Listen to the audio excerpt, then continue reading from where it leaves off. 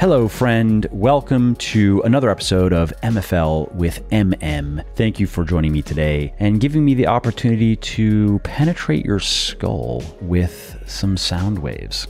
Now, why should you grant me such a privilege and such an honor? Well, in today's episode, I talk about my absolute favorite topic, myself. No, I'm kidding. I actually do talk about myself and my origin story, so to speak. But not because I want you to know how cool I am, more so because I am often asked about how I got into the fitness industry and what has worked, what has not worked, what hard lessons have I learned along the way, what things do I wish I would have known back when I started that I know now. And in case you are not familiar with what I've done, again, not to brag, but just to give you some context here, when I got into the fitness industry back in 2012, I had no connections, I had no obvious advantages or opportunities. I self-published a book called Bigger, Leaner, Stronger, and it was a minimum viable product, the simple book I wish somebody would have just given me back when I was 17 or 18. And fast forward to today, I've now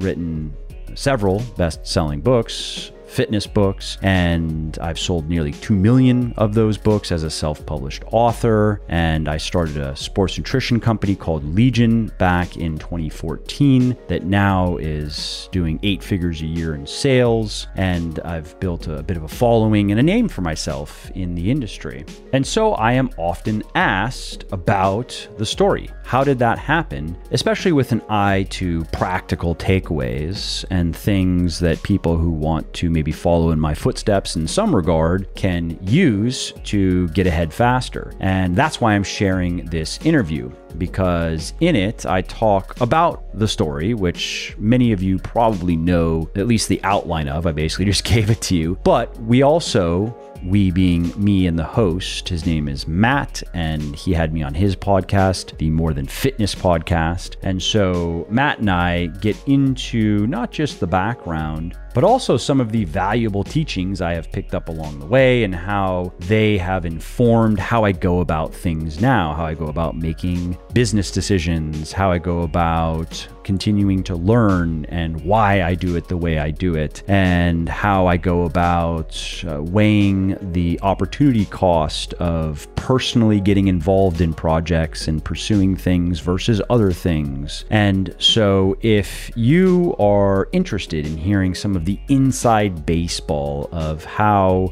Mike Matthews does Mike Matthews and how Legion does Legion, then I think you're going to like this episode.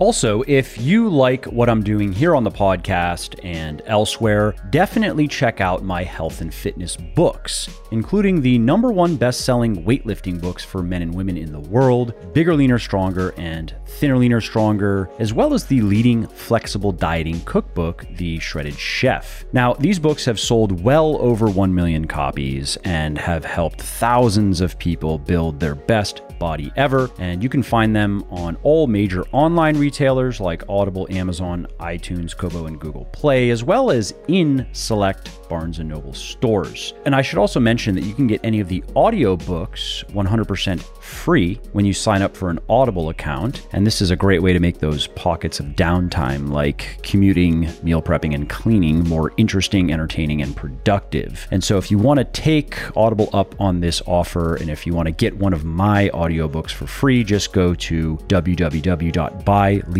that's B-U-Y, legion.com/audible, and sign up for your account. So again, if you appreciate my work and if you want to see more of it, and if you want to learn time-proven and evidence-based strategies for losing fat, building muscle, and getting healthy, and strategies that work for anyone and everyone, regardless of age or circumstances, please do consider picking up one of my best-selling books, Bigger, Leaner, Stronger for men, Thinner, Leaner, Stronger for women, and The Shredded Chef for my favorite fitness-friendly recipes. How you doing, man? You doing good? Yeah, just staying busy, you know?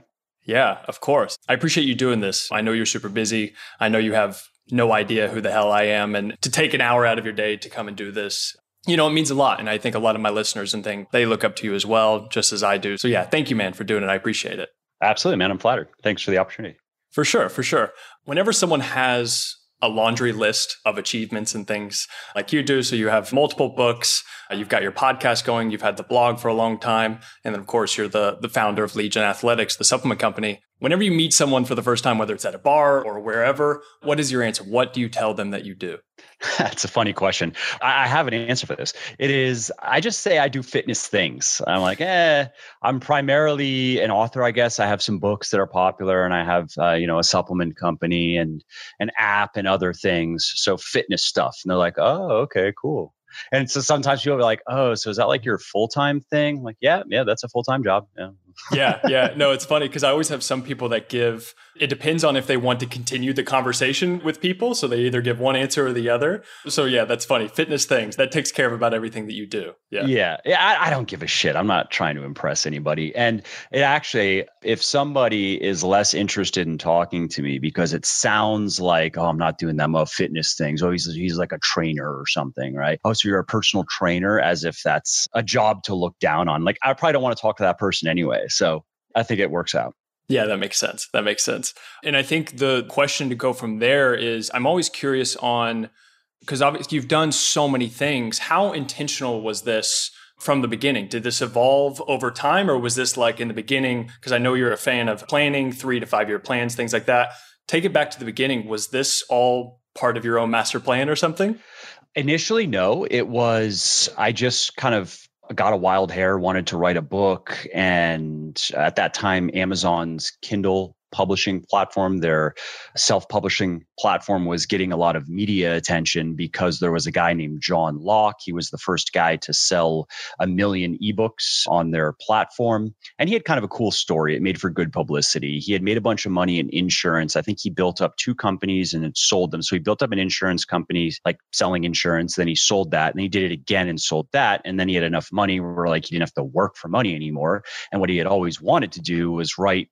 I haven't read any of his stuff, ironically, but I know it's kind of just like fun sex violence novels geared toward women. And that's just what he wanted to do. So he starts writing these books. And because he didn't care about making money, he put them up for sale for 99 cents, which at the time was novel. Like, you didn't really see that. Novels it's a novel way to sell novels. Ebooks at that time were, if I remember correctly, were even more expensive on average than they are now. And that's still a point of contention. A lot of people don't want to pay $15 for an ebook. They will gladly pay $25 for the hard copy, but $15 for the ebook, the perceived value is just so much lower that they just don't want to do it, right?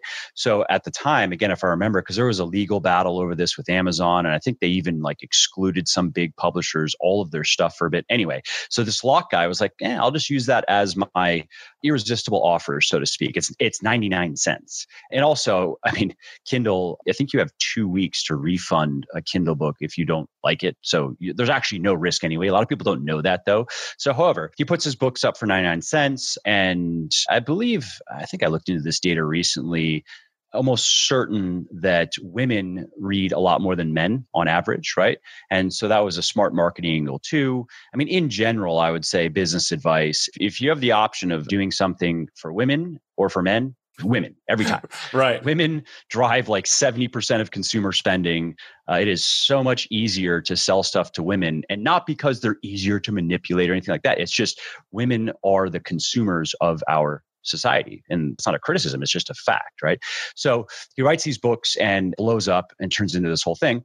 And at that time, so I had gotten into pretty good shape for the first time, right? So I had a bit of muscle from working out, not knowing what I was doing for like 6 or 7 years. Then I had learned more of what I should be doing. I got pretty lean. And a buddy of mine was like, you should just take your shirt off, go on YouTube and just sell stuff.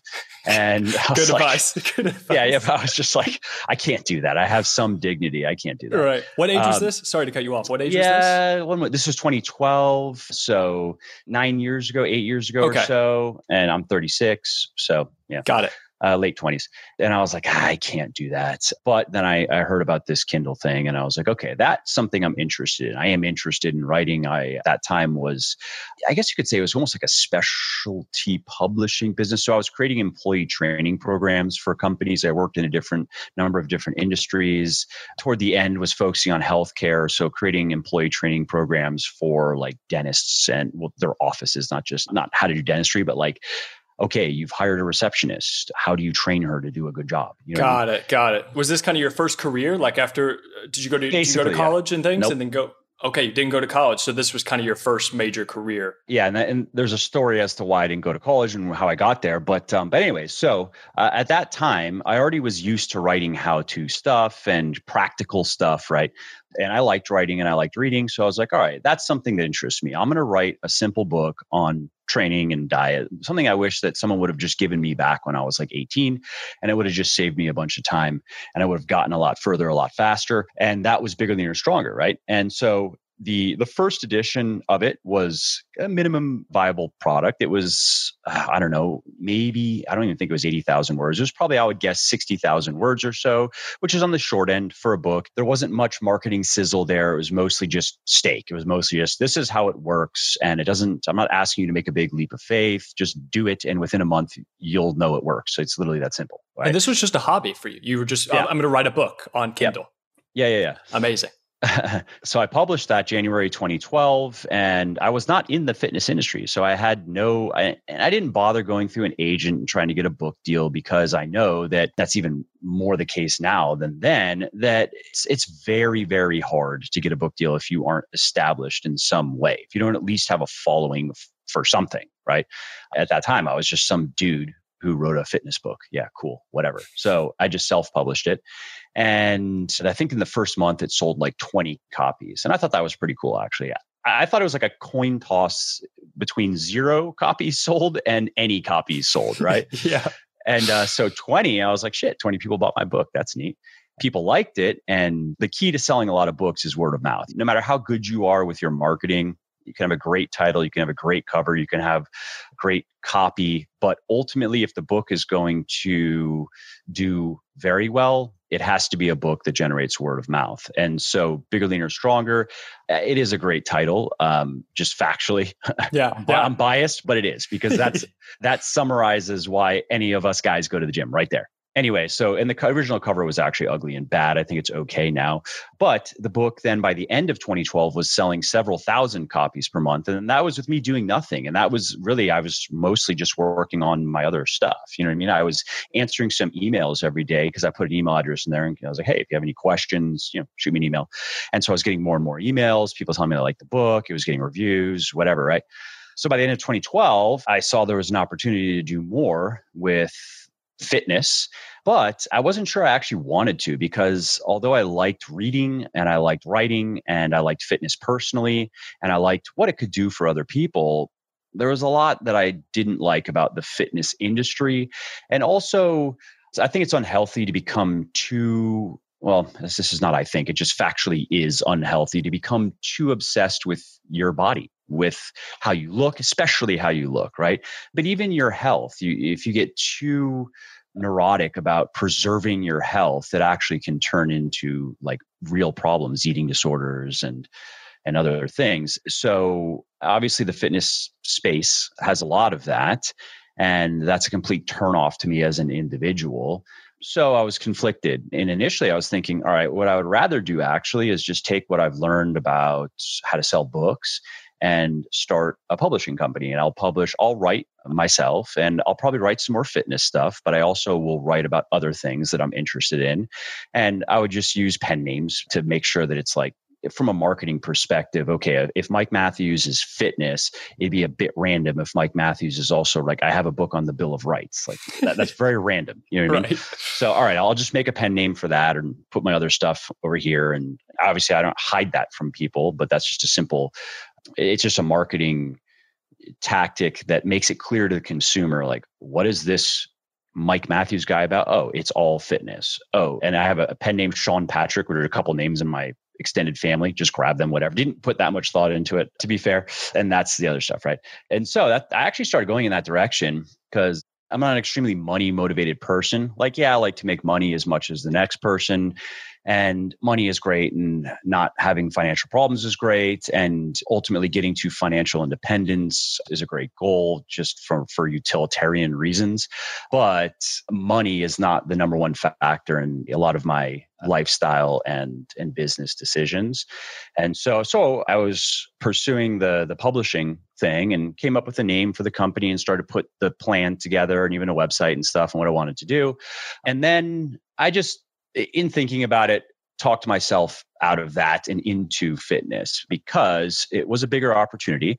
And I knew I could make a big impact in people's lives, like very directly. Not that I couldn't with the publishing company, but it remained to be seen. I don't know. Like it depended on what type of stuff I was going to be publishing and how it was going to go. I already had something over here that was gaining a lot of momentum. And I know exactly the impact that I can have in people's lives if I just help get them in better shape.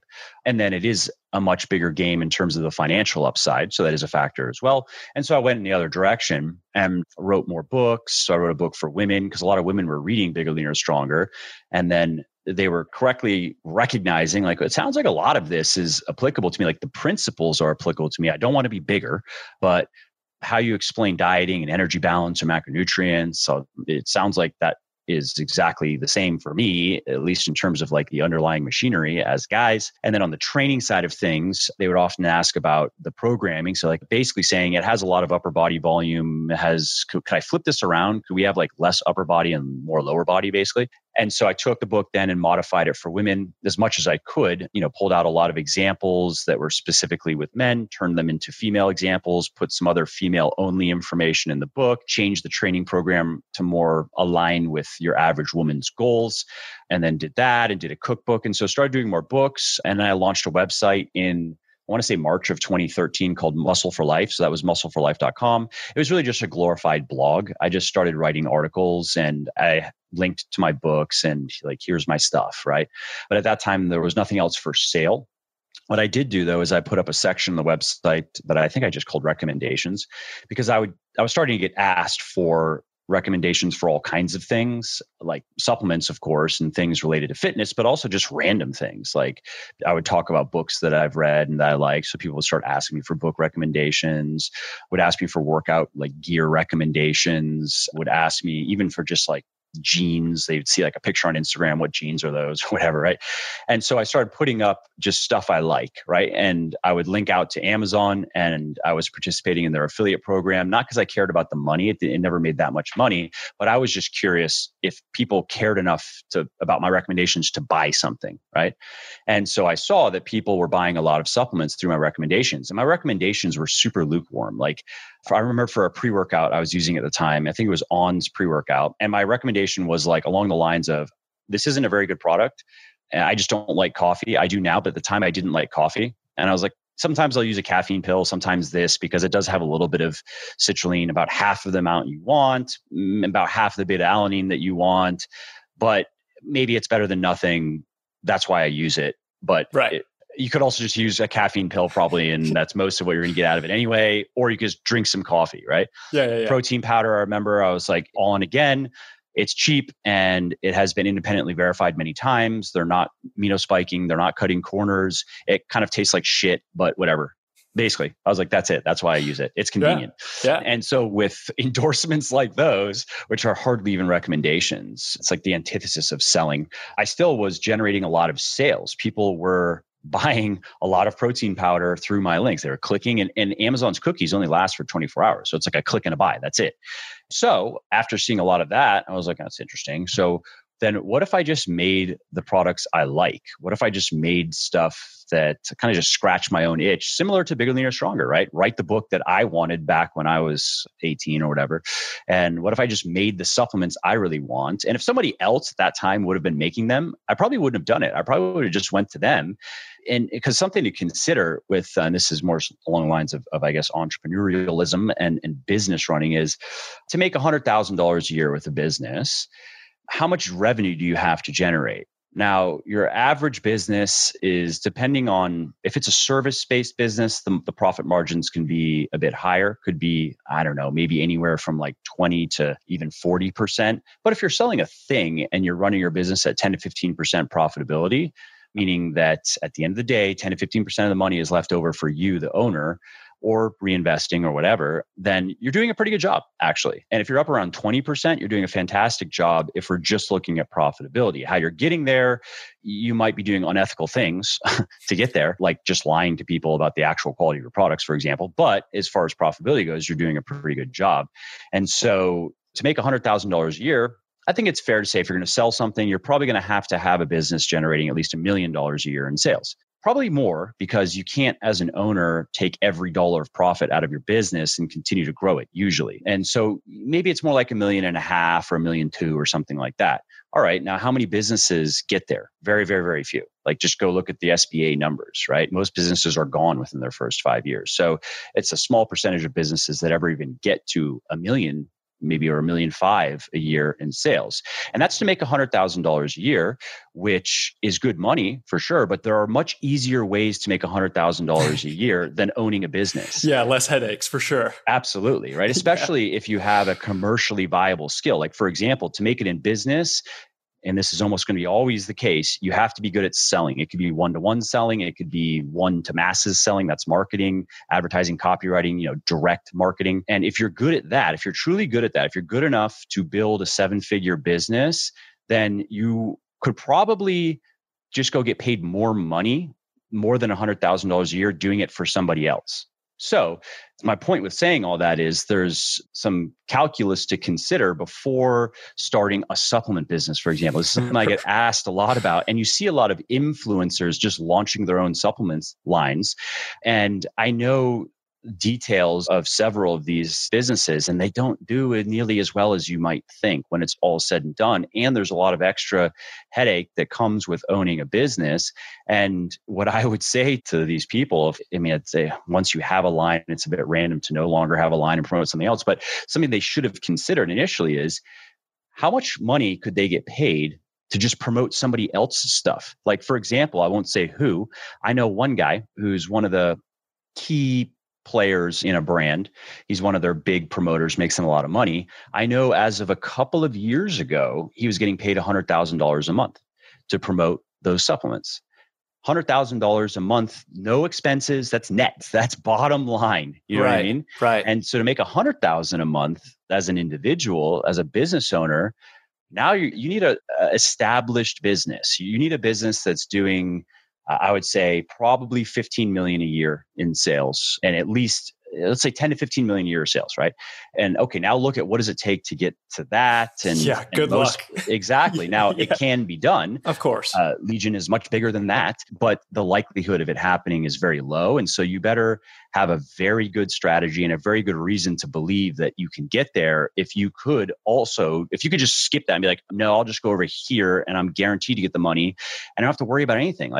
Like what's payroll? I don't know. I just get paid. The checks don't bounce. That's it. So anyways, that's just kind of a tangent for anybody because I do get asked fairly often about starting a supplement business, or get people who are influencers and who are in a position where they know if they go this way, they can just get paid to promote, but it feels more prestigious and it's more of an ego-driven thing to go the other way and have your own business. Yes. In many cases, I would say the smarter decision is fuck the business. Just promote stuff you believe in and you like. Of course, you don't have to just shill anything. You don't have to sell out. Find stuff you like that you can make good money with, and it's much easier. And then you're able to focus on what you are good at, which is what got you to the position in the first place, right? And so in my case, however, the reason why I didn't do that is it just didn't exist. There was no company creating stuff that I really could get behind. And so that was more the driving factor for me as far as master plans go and so forth. Of course, I saw the potential. And at this point, there was exponential growth in books. And so even Muscle for Life, I think March 2013, by the end of the year, we were already close to 1 million visits a month. And this is when that was like mostly organic. That was when it was very easy to rank, and it's much more difficult now to do anything related to anything content. If it's written, at least, YouTube is a lot softer, but written content in the health and fitness space is extremely difficult to get anywhere now. I'm not saying it's not worth doing, but it's not like it was. At one time, you just had to write like pretty good articles, make them long enough, and you're going to rank, and you're going to rank quickly. Not the case. First off, thank you for all that, because I think people can apply that to multiple different areas of life other than just, business, influencers, fitness. Do you think that that's going to open up somewhat of a space because so many people are shying away from blogging. Like if you are a good blogger, if you put out a good content and you can attract enough of a tribe of people and you're niched enough around a certain area, do you think that that could be some type of, what is it called, a blue sea opportunity, something like that? I would say not if we're talking about, again, the health and fitness space, and if we're talking about the SEO game. Like if you're trying to rank first page or top 3, top 5 for big terms that get a lot of traffic, absolutely not. At this point, you not only have to be able to produce really good content, you also need to know the SEO game. You're not going to get there just reading blogs on SEO. Like there's a whole nother side to the game, and it comes down to money. Like I know people, for example, who are spending $100,000 to $300,000 a month on what you could call link building activities, for example. And that is a crucial element to SEO. Without any sort of link building happening, now it will happen to some degree organically, but if you cannot stimulate it with money, and let's say that if you don't have at least $10,000 a month to spend on that, don't even bother. Like $1,000 a month will literally do nothing. Then it's in the health and fitness space. You're very unlikely to get anywhere. Now, there are a couple of exceptions, of course, proving any rule, right? And there are a couple of people I've seen who they were very big on YouTube or big enough or whatever on YouTube. And then they started a website and Google recognized that. So they were able to use the success that they've had on YouTube to kind of funnel that into, I think that's into the SEO juice, right? Oh, okay. Yeah. So I'm saying natural, like organic rankings, right? Because Google recognizes, oh yeah, this is a fitness expert, big guy on YouTube. This is his website. We're going to give this more weight than we would otherwise. But of course, okay, then yeah, sure. If you can go build, a high 6-figure or 7-figure sub base on YouTube, then good, go start a website too. But if you don't have that, then I would say no. However, where blogging can certainly make sense is if like you can do what you're talking about, if you can, and this means being a part of a community. So you have a niche and you're really actually a part of it and you understand it and you can speak in the terms that these people think and speak in. And I would say it really probably should come from at least partially from a place of passion, like you're into it. And then you can become a thought leader within that community. And this has nothing to do now with SEO tactics or even marketing tactics. This is just like human nature and psychology and persuasion. Then yes, absolutely. If you can communicate persuasively, if people tend to listen to you when you say things, then you can leverage that. But don't think that means that Google gives a shit, because there's a lot of content that still outranks my stuff that it's worse content in every way. It's shorter. It's poorly written. In some cases, there are no scientific citations whatsoever. And that's actually mostly because I'm not spending a bunch of money on link building. That's actually the primary reason why some of the content that's out there is like, there are big websites that have spent millions and millions and millions of dollars building links over the course of many, many years. And that allows them to produce inferior content and outrank mine. Now, all of my content lives on Legion's website, right? Muscle for Life, I eventually merged it into Legion, which I should have done some time ago. So it's still, though, I mean, I'd have to look at the latest analytics, but Legion is around 800,000 to 900,000 visits a month right now. So it's pretty significant. And that's without AMP. We're going to be turning on AMP, it might even double it just because of how much weight Google gives to AMP in terms of SERP rankings. But I mean, it's a very involved process if you want to play the SEO game. So for somebody who can communicate effectively, I would say do what you said, is build an actual following and focus more on, think less about the quantity of the traffic and more about the quality and what you're doing with it. And if you're talking about making money from it, which is what we're talking about, then okay, how are you converting blog visitors and readers into buyers? And if you're good at that, you don't need 900,000 visits a month. 80 to 90,000 visits a month might be more than enough to produce all the income you need to make this your full-time thing. Yeah. That I'm thinking more along the lines of like Kevin Kelly's 1,000 True Fans. Right. And more so just for a one person, small giant type of business, one-to-one consulting. And then you have whatever courses, products, other things like that. I think if you can tap into that, like you said, be an effective communicator and things, that was more so a selfish question for myself because Totally. I do enjoy, I don't know if you remember Nate Green at all, but I remember that name. Yeah. he wrote for, Men's Health. He does a lot of work with precision nutrition now. He's been a big mentor of mine, but he kind of did this and I'm still a big fan of his, but I plan on somewhat following along his course on things and he was really successful with it. But one other thing I should mention with blog, because I said one of two, the second was it is acceptable and commonplace to blog your way to a book. So if you want to write a book, for example, and maybe you don't publish everything on the blog, although some people do. And again, it's not considered even bad form because take Legion's blog. We have over 1,000 articles now on the blog, like long form, well-written, researched. So if I were to repurpose a bunch of that content into a book, which means I am curating it, I'm selecting what content, why, what order am I going to be presenting this in? And then of course, there's a little bit of extra work. It's not just copy. I mean, some people are that lazy about it. They copy and paste blog articles into a book and it just kind of reads like a bunch of essays. And that is still even considered acceptable. Maybe it's considered a little bit lazy, but still acceptable. But it's certainly acceptable to take bits and pieces of things that you've already published on your blog and flesh them out and add some connective tissue and turn it into a coherent book and sell it. So that's also a useful. I do that. A lot of the articles that I write now for Legion are with future book projects in mind. And maybe I'm not going to get to it for a year or 2 years, but I am going to come back to that. I already know how this article is going to fit into a book that I'm going to be releasing at some point in the next couple of years. It's kind of the seed that will eventually hopefully turn into that tree of the book and things. Right. I really like that. I like that a lot. If you like what I'm doing here on the podcast and elsewhere, definitely check out my health and fitness books, including the #1 best-selling weightlifting books for men and women in the world, Bigger, Leaner, Stronger, and Thinner, Leaner, Stronger, as well as the leading flexible dieting cookbook, The Shredded Chef. To get a little bit broader here, so this could turn into a consulting call just for me, to be honest, and I'll make sure that we hit enough. But sometimes people like that inside baseball stuff. They like hearing about different things within how the sausage business is world. made, right? Yeah, dude, exactly. I'm serious. I think so a lot. But one of the questions I definitely wanted to ask is, because clearly you've thought things through and your decision-making process it's effective, clearly.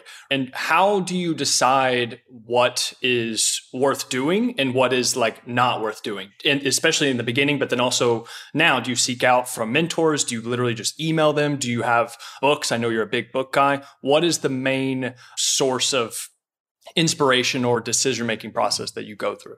So I don't have any mentors. I never have had any. I've had access to successful business people and I've gone to them with some questions here and there, but not a regular thing. And the instances I can think of, it was more just reinforcing what I already knew. Not that that was my intention, but it's usually confirmation on what you're thinking. Yeah, that's how it has played out, at least, right? However, now given where Legion's at, it makes sense to get a bit more serious about that. Now, I don't particularly like the word mentor because it's associated with masterminds and that whole sleazy space where people just get ripped off for shit they could just read in books. Like, don't pay $1,000 a month, pay $20 and read this book. There you go. And however, I guess you could say what I'm setting up now is a bit more along the lines of a board of directors. I'm picking a few people I know who are very successful and very good at very specific things, but they're going to get paid for this. This is like we're not going to do it as a board because if a board were to meet every month, that would be like a lot. Boards usually meet once every quarter, but for us to do what we want, we're going to have to be in closer communication than that. So I don't know. I guess you could say they're advisors. And I've chosen them though. Like one guy he's one of the top, if not the top digital marketer period out there. He's made more money than he knows what to do with. And he just really knows how to build e-commerce businesses online. Another guy, I guess you could say, works in finance. He made a bunch of money in his hedge fund career 20 years ago. And then since then, he's gotten into a lot of other investments and been involved in many different businesses and sits on the board of many businesses. And so he's a very smart, strategic business guy.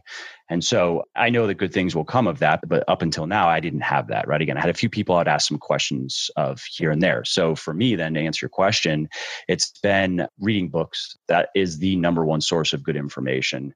And maybe second to that would be articles, but I prefer books because often, and not always, but often a lot more work has gone into crafting a book. Articles would probably be second to that. And I actually don't listen to podcasts. I don't spend much time no time basically on YouTube, because I find that many discussions that I've listened to, let's say on podcasts, yeah, sometimes there's some good information, but I had to wade through like 80% of nothing to get there.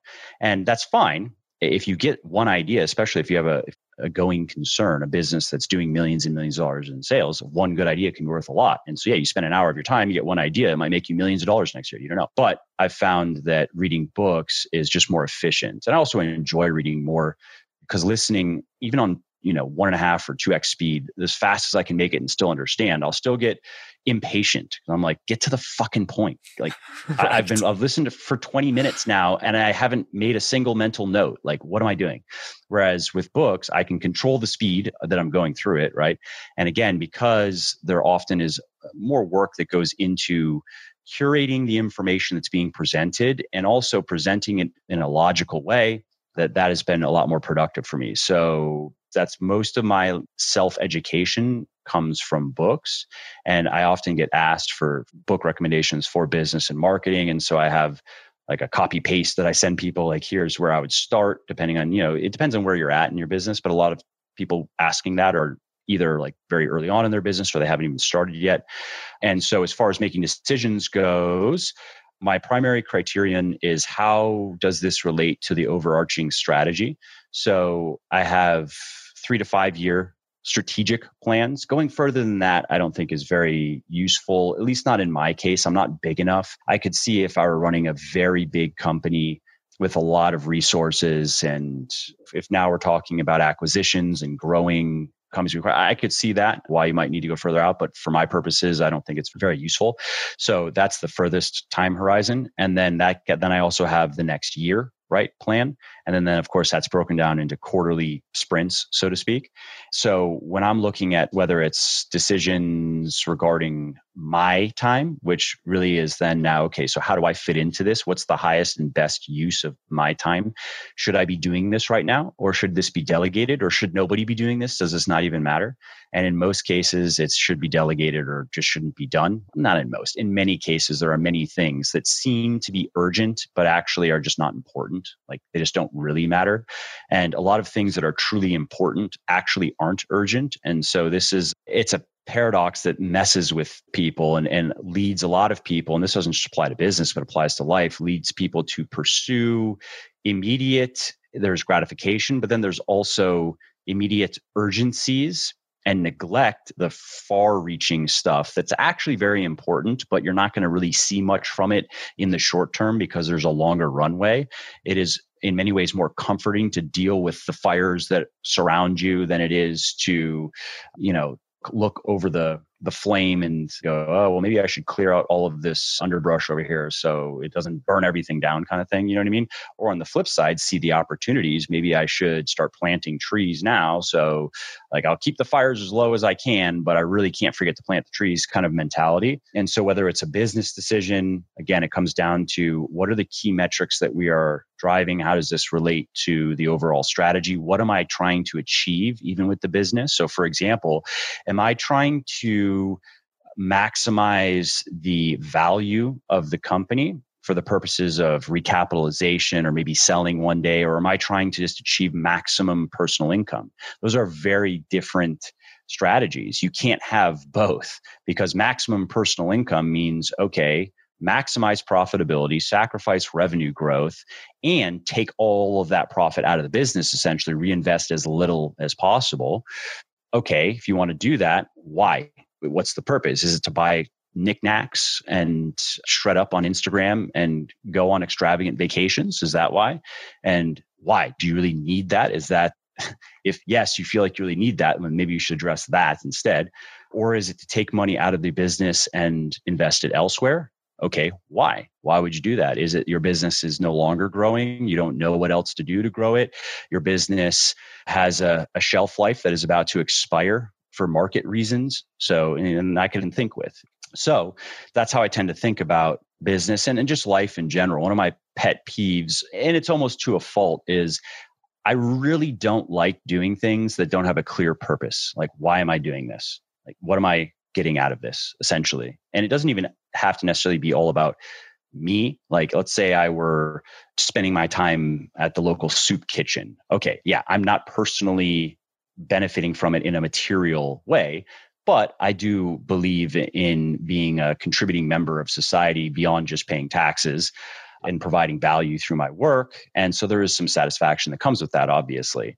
And what I don't like, though, is like I watch basically no TV. I'm like, why am I doing this? I don't care about these fake stories and fake people. Like, I don't give a shit at all. I don't feel emotionally invested in this, especially with the general quality of TV shows and movies. It doesn't resonate with me as a person at all. Ironically, fiction was my original interest in writing. And so I've read, I don't know, maybe 30 books on storytelling and fiction. And that has it makes it hard for me now to watch a lot of this stuff that is current, because all I see is what's wrong and how it should be done better and why that doesn't make sense. And so that's an activity. I just don't get anything out of it. So I just don't do it.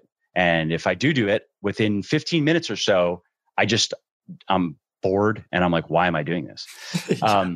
So I'm very much like that in my work. And so, for example, doing a podcast like this, why am I taking time to do this? I like talking with people and maybe I like hearing my voice to some degree, but really the reason why I'm doing it is because the highest and best use of my time is stuff like this, is creating my own content, right? Writing articles, writing books, recording podcasts, do a little bit of video stuff, might do more in the future, not so much right now. And then any other publicity kind of outward reaching activity like this. And so when I'm looking at doing a podcast, because I get a fair amount of invites to podcasts, I have to look at, is this an established podcast at all? Is anyone even going to hear this? And that's not because I think I'm special and I'm like too good to talk to somebody who has a new podcast. Not at all. It's just there's an opportunity cost now that is much higher on my time than it was years ago when, yeah, if I took an hour out of my day, was I going to do anything that valuable? Well, in the end, yes, but at the time that wasn't clear. Like maybe, I don't know, I could write another article. Is it going to matter? I don't know. At least over here, 500 people will probably hear me speak. You know what I mean? If I write the article, maybe fucking 50 people see it. I don't know. Yeah, I think that's a long-winded answer, but I guess provides some insight into how I go about making decisions on not just in business, but in life. No, absolutely. I think I enjoyed that 100%. I think I tend to struggle with balancing out, okay, is this going to be an activity that's going to give me a maximum ROI with something like the blogging is a good example. Like I genuinely love writing and I love the creative side of things. That's why I'm going all in on blogging. So writing and then podcasting, it's my two things that give me the ultimate fulfillment. And so what I'm curious with you is, how do you balance between like, I just fucking enjoy doing this, on a regular basis. Sure, it may not give me the most ROI positive, but I enjoy doing this on a regular basis. I'm okay with taking a little bit of the efficiency or effectiveness out. Do you have certain things that you do like that on a daily basis or weekly basis? Or you're not going to like my answer on that because it's mostly no. Like I figured based off of everything else. I've numbed myself to the pain of doing things that I don't instinctively want to do. And you have to be able to do that to achieve success in anything. I don't care what it is. I don't care if you're trying to become a musician and you love playing the piano recreationally and you're like, all right, I want to get good enough so I can make money with this. There's a point where it's going to feel, I don't even like saying work because I don't think work is a negative thing. That doesn't have a negative connotation, but it's not always going to be fun. It's just not. There are going to be times when you're just going to have to do it and you don't like doing it, but you do it because you have a purpose. And that would apply to the activity of playing piano, but it would also apply to the sub activities that would be required to get to the point where you could make money. Like maybe there's going to be a little bit of a business side of things. There's going to be a little bit of a marketing side of things. Even if you're just trying to sell yourself to, I don't know if orchestras have pianos, but I don't think Your guess is as good as mine. I don't know. Sure. Whatever. Maybe they do, but maybe they don't. Yeah. If you're going to try to go that direction, like you have to at least sell yourself, right? Right. And so many artistically inclined people hate that side of their work and they avoid it altogether. And then there's also, if you're going to make money with something like that, you're going to have to be very good, not just better than like the average idiot on the internet. No, you're going to have to be very, very good. And what does it take to get very, very good? It's a lot of deliberate practice. Is deliberate practice fun? Not really. For the most part, it's not. Like think about writing, for example. Okay, it's fun to write. I agree. What is less fun, but something I do every day? Are you familiar with SRS flashcards? Spaced repetition. No. So basically, it's flashcards, but they run on a system based on research. I forget his name. Some time ago, a guy is like his life's work to study how memory works. And what he found is that like when we're first exposed to a new piece of information, the drop off in memory occurs, I think, at about 24 hours or so. But if we re-expose ourselves to it around hour 20, give or take, then we will remember it for a little bit longer. I don't remember the exact numbers. Let's say it's 36 hours, right? Is where now that starts to drop off. If you re-expose yourself to it before that or right around that period, and if you remember it, right, you have to take the time and the effort to remember it. It's not just like, oh, look at the cards. It's a key point is you have to like work mentally to remember. But if you do that and you remember it, now you are likely to retain it for a longer period. And the purpose of this system is to get to the point where you have committed things to long-term memory where you just don't forget them anymore, basically. And so what's cool about the flashcard system is you put something new in it, it exposes you to it the first time. You go, yep, got it. Depending on, you can answer like easy, moderate, and then wrong, basically. There are different apps, but the app I'm using is you can say, nope, didn't remember it, right? And then it's going to serve it to you again. You can say, I got it. Sorry, actually, it has 4 settings. So one is I got it wrong. I just couldn't remember. The second is I got it, but I had to work at it. It was hard, right? The third is I got it. I had to think about it a little bit, but it came. And then the final setting is I got it immediately. I didn't even have to think, right? So what it does is if you get it wrong, it's going to serve it to you in this session. If you got it right, but it was difficult, you are going to be reserved it. Let's just say, X number of days, or in some cases, it might be tomorrow, depending on where you're at in the sequence of things. It might be a week from now, it might be a month from now. If you got it, but you had to work at it, right? It's going to be pushed out a little bit further. Right? If you got it very quickly, pushed out even further. So what it does, it's just a very effective way to commit information to your long-term memory, where what ends up happening is you just end up spending more time on the things that are harder to remember, and the things that just click for whatever reason get quickly just pushed out. And, I have cards that I'm not going to see again for a year. And I'll have cards that will come up that are a year old and still immediately remember them. At that point, you know that thing. You're just not going to forget it, right? And so I've used that for many things. But one thing I do every day is I have a deck of, I don't know, it's thousands now, of words that I've come across in my reading that I like. Right. So if I come across a word I like, it's usually, so I have them separated into nouns, modifiers, verbs, and idioms and phrases. And the cards, like my nouns are all caps. So I immediately can recognize it's a noun. My verbs are first capped. My modifiers are lowercase. And my idioms and phrases are first capped, but there are multiple words. So, if I have a word like compass, which I have as a noun, now not the thing instrument? Used to thing used to navigate, but other definition, right? So I have compass as a noun, compass as a verb. The noun will be all caps. I'll immediately know like, oh, okay, that's the noun. And then the verb would be first capped. And so these are words, again, that I just like, that strike me as interesting, that I would like to remember, or I would like to use in my writing. And so Anki is the app I use, ANKI. And this is an Android app. It's free. On iOS, it's like $25. I have no idea why that is, but that's how it is. Interesting. And, yeah. Fuck you to Apple, I guess. I guess. I have no idea. Right. Yeah. So I go through that every day, and I have probably, I don't know, anywhere from like 40 to 70 cards a day to go through. And I don't mind it. It's not fun. I'm kind of, again, I'm just numb to it. But that's just an example of something that I know for a fact makes a difference in my writing and my ability to just communicate persuasively and eloquently. Because, I mean, I'll experience it. I'll be speaking or I'll be writing, and I will quickly be able to access some of these words. Sometimes I do still have to go looking for them. But that's something that, like, after 20 years of doing that, it's going to have made a major difference in my ability to communicate. And that's one of those things that I like, because that's the type of work that nobody wants to do. And it's based on good first principles. It's just a slog. So nobody wants to do it. Practicing is another thing that many people don't want to do. If you want to be a good writer, for example, yes, you need to understand, we'll go back to Aristotle's principles of persuasion, right? So you have pathos, ethos, and logos. Well, pathos, we can say, is appealing to emotion, right? And one of the effective ways to do that is to use vivid words to paint vivid pictures, and figures of speech are very good for this, especially metaphors and similes. It's not easy, though, to think metaphorically for most people. It doesn't come necessarily easily to me. It's something I work on. I have to practice. And so that's part of my routine of, this is just writing drudgery. This is not as fun as writing, but it makes for better writing, where every week I will practice, although last weekend I didn't do it. I have tasks on the weekend that, depending on what other things, if I do have some urgent things I have to get done, then I might not get to some of these kind of housekeeping things, but I generally keep it in. And that is to practice just coming up with metaphors, just making up my own, right? Because I have a massive swipe file of all kinds of stuff that I like, that I've come across in my writing, but it's important to be able to do it yourself. And it's important to be able to think creatively, think laterally, and it just takes practice, right? And then again, there are 30 plus different figures of speech, and maybe some of them are a bit esoteric and obscure. You wouldn't use them in your writing, but many of them do make for better writing. It makes for more pathos, right? Ethos, appeal to authority. That's not something that you are going to practice per se. That is, you have bona fides, you have credentials, but you also have character. And that's an element of ethos you can't fake.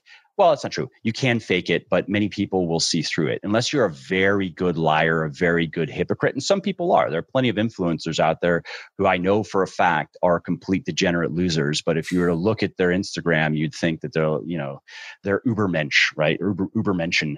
But if you want to be honest about it, it is develop a good character, be worth listening to and worth following.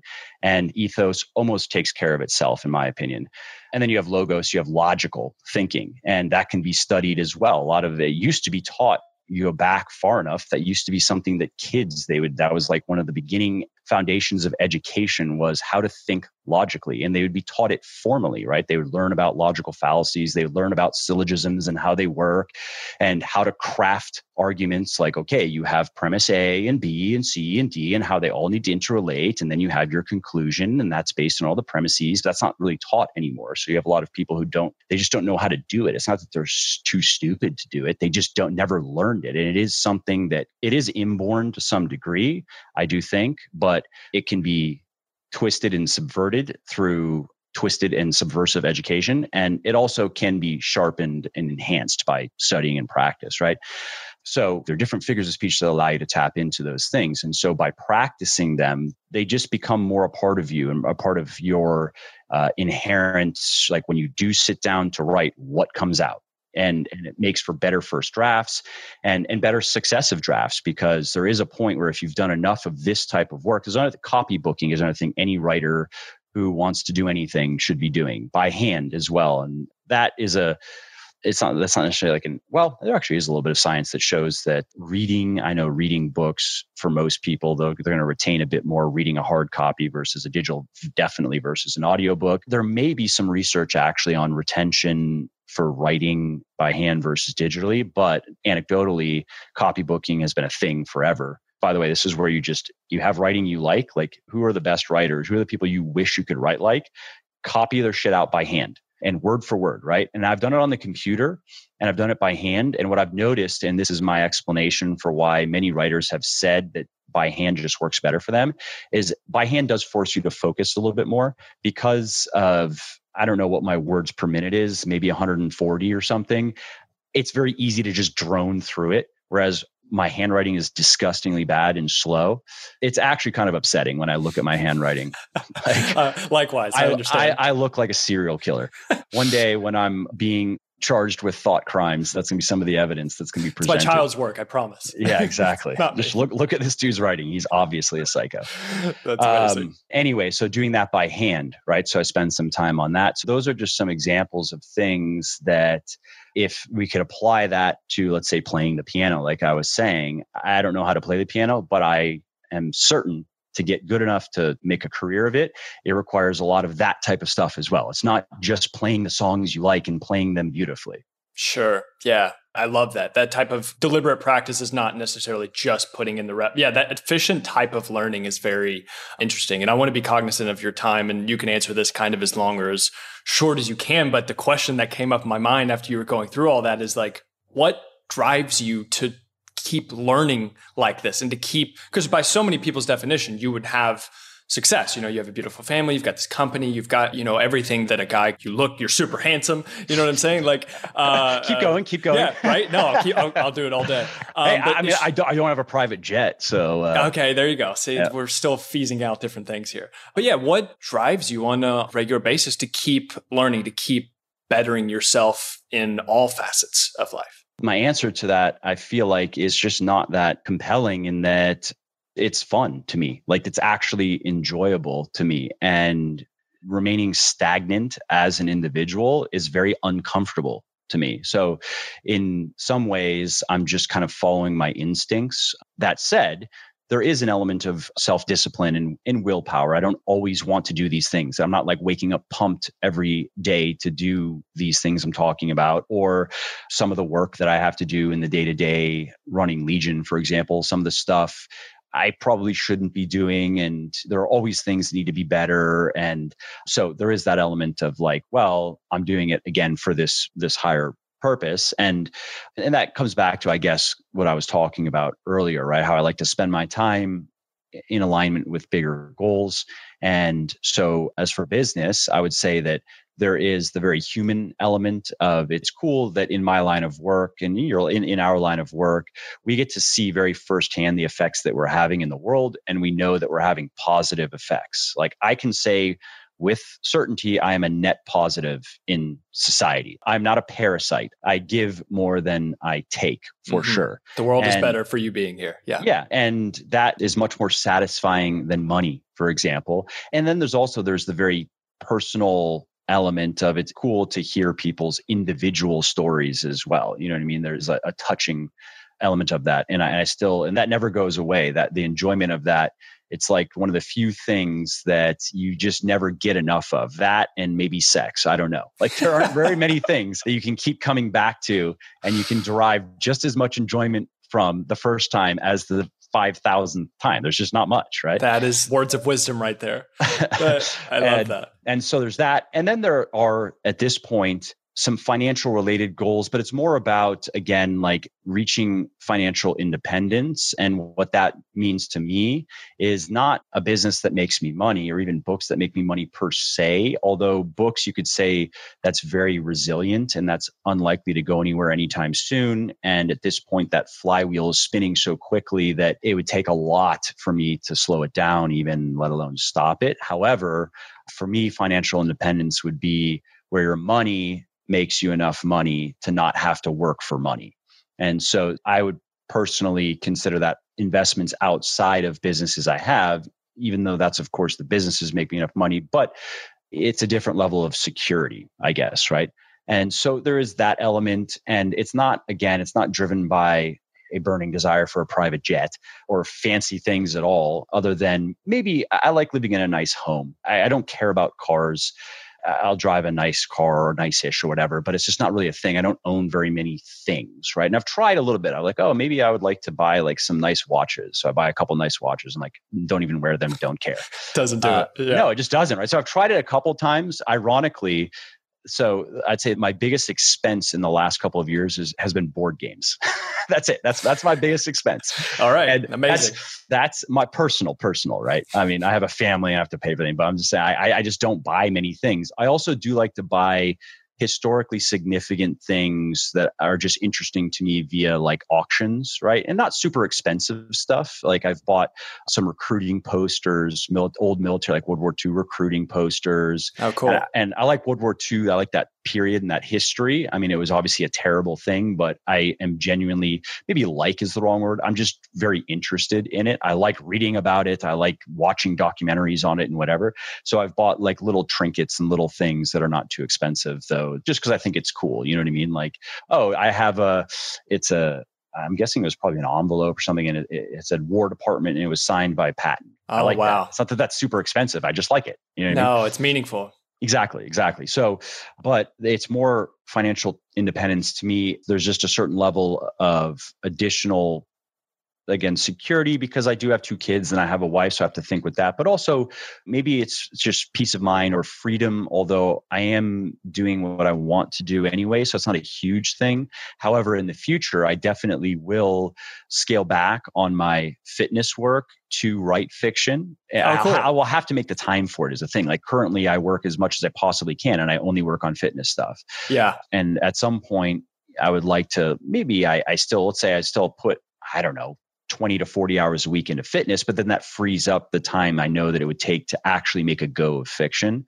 And it would be nice to not have to care about the financial aspect of that and just do it because I want to do it. And if it goes well, ironically, I mean, the fiction market is so much bigger than... Dude, you're going to be right back at the evolution of where you started with the know. Kindle book. It's so funny, just in a different way. Yeah. I hope, just because the level of success, and I don't really care about the money of it, but it's more just the I did it of it. You know what I mean?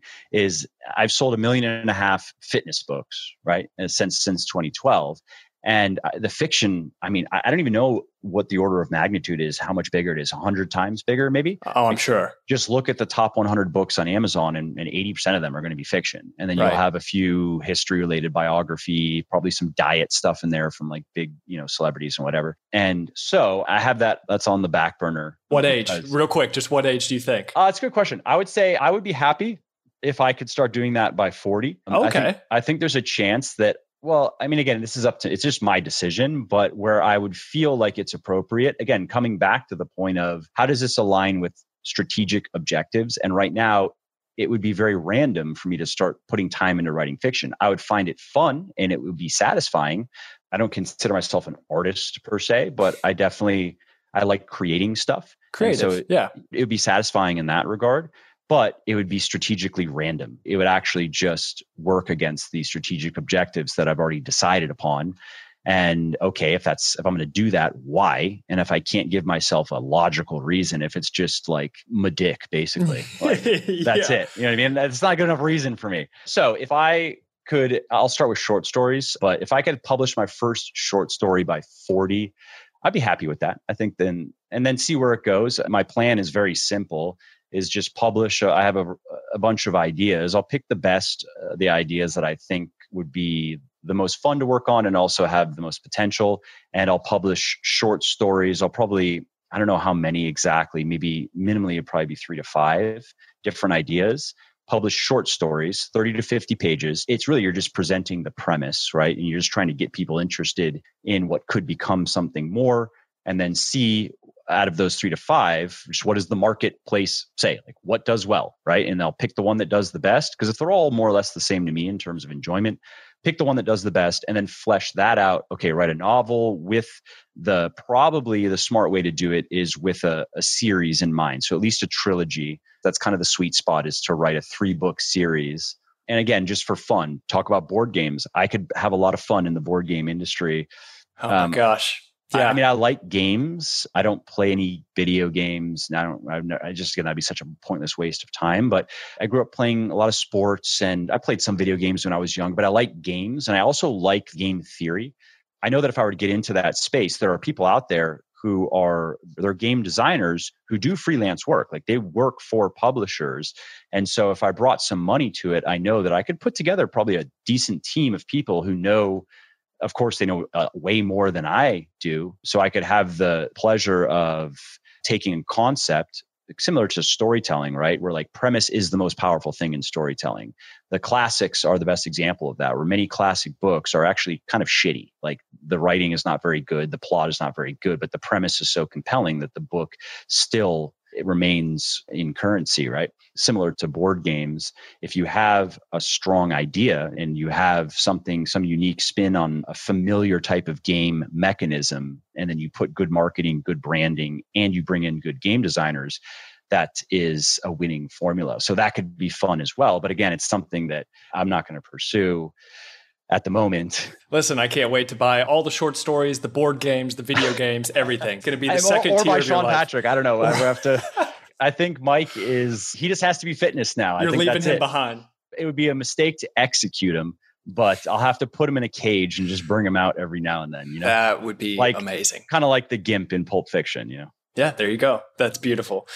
Well, Mike, thank you so much. You've been more than generous with your time. You've been more than generous with all the information and everything like that. I think the last question is just where can people find more about you? Sure. Yeah. My online hub is legionathletics.com.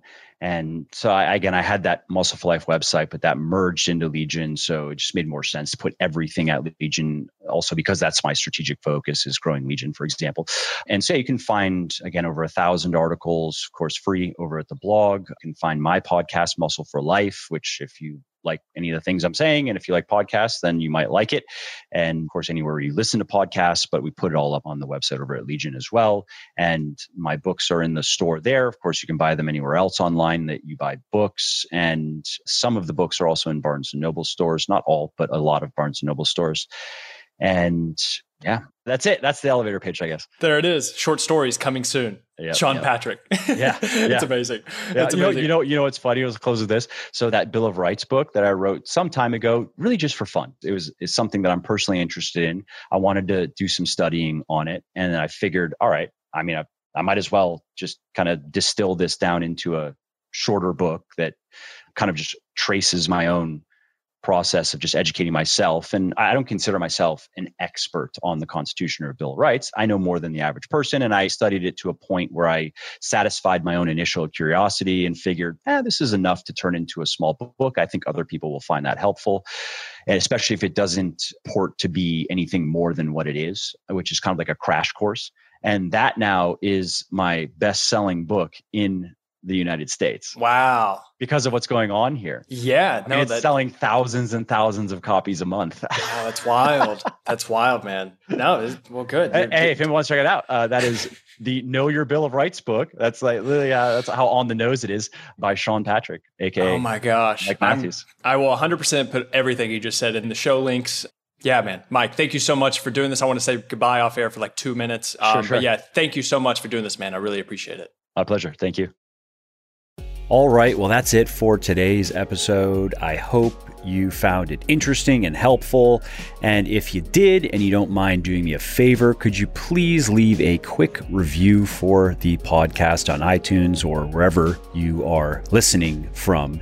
Because those reviews not only convince people that they should check out the show, they also increase the search visibility and help more people find their way to me and to the podcast and learn how to build their best body ever as well.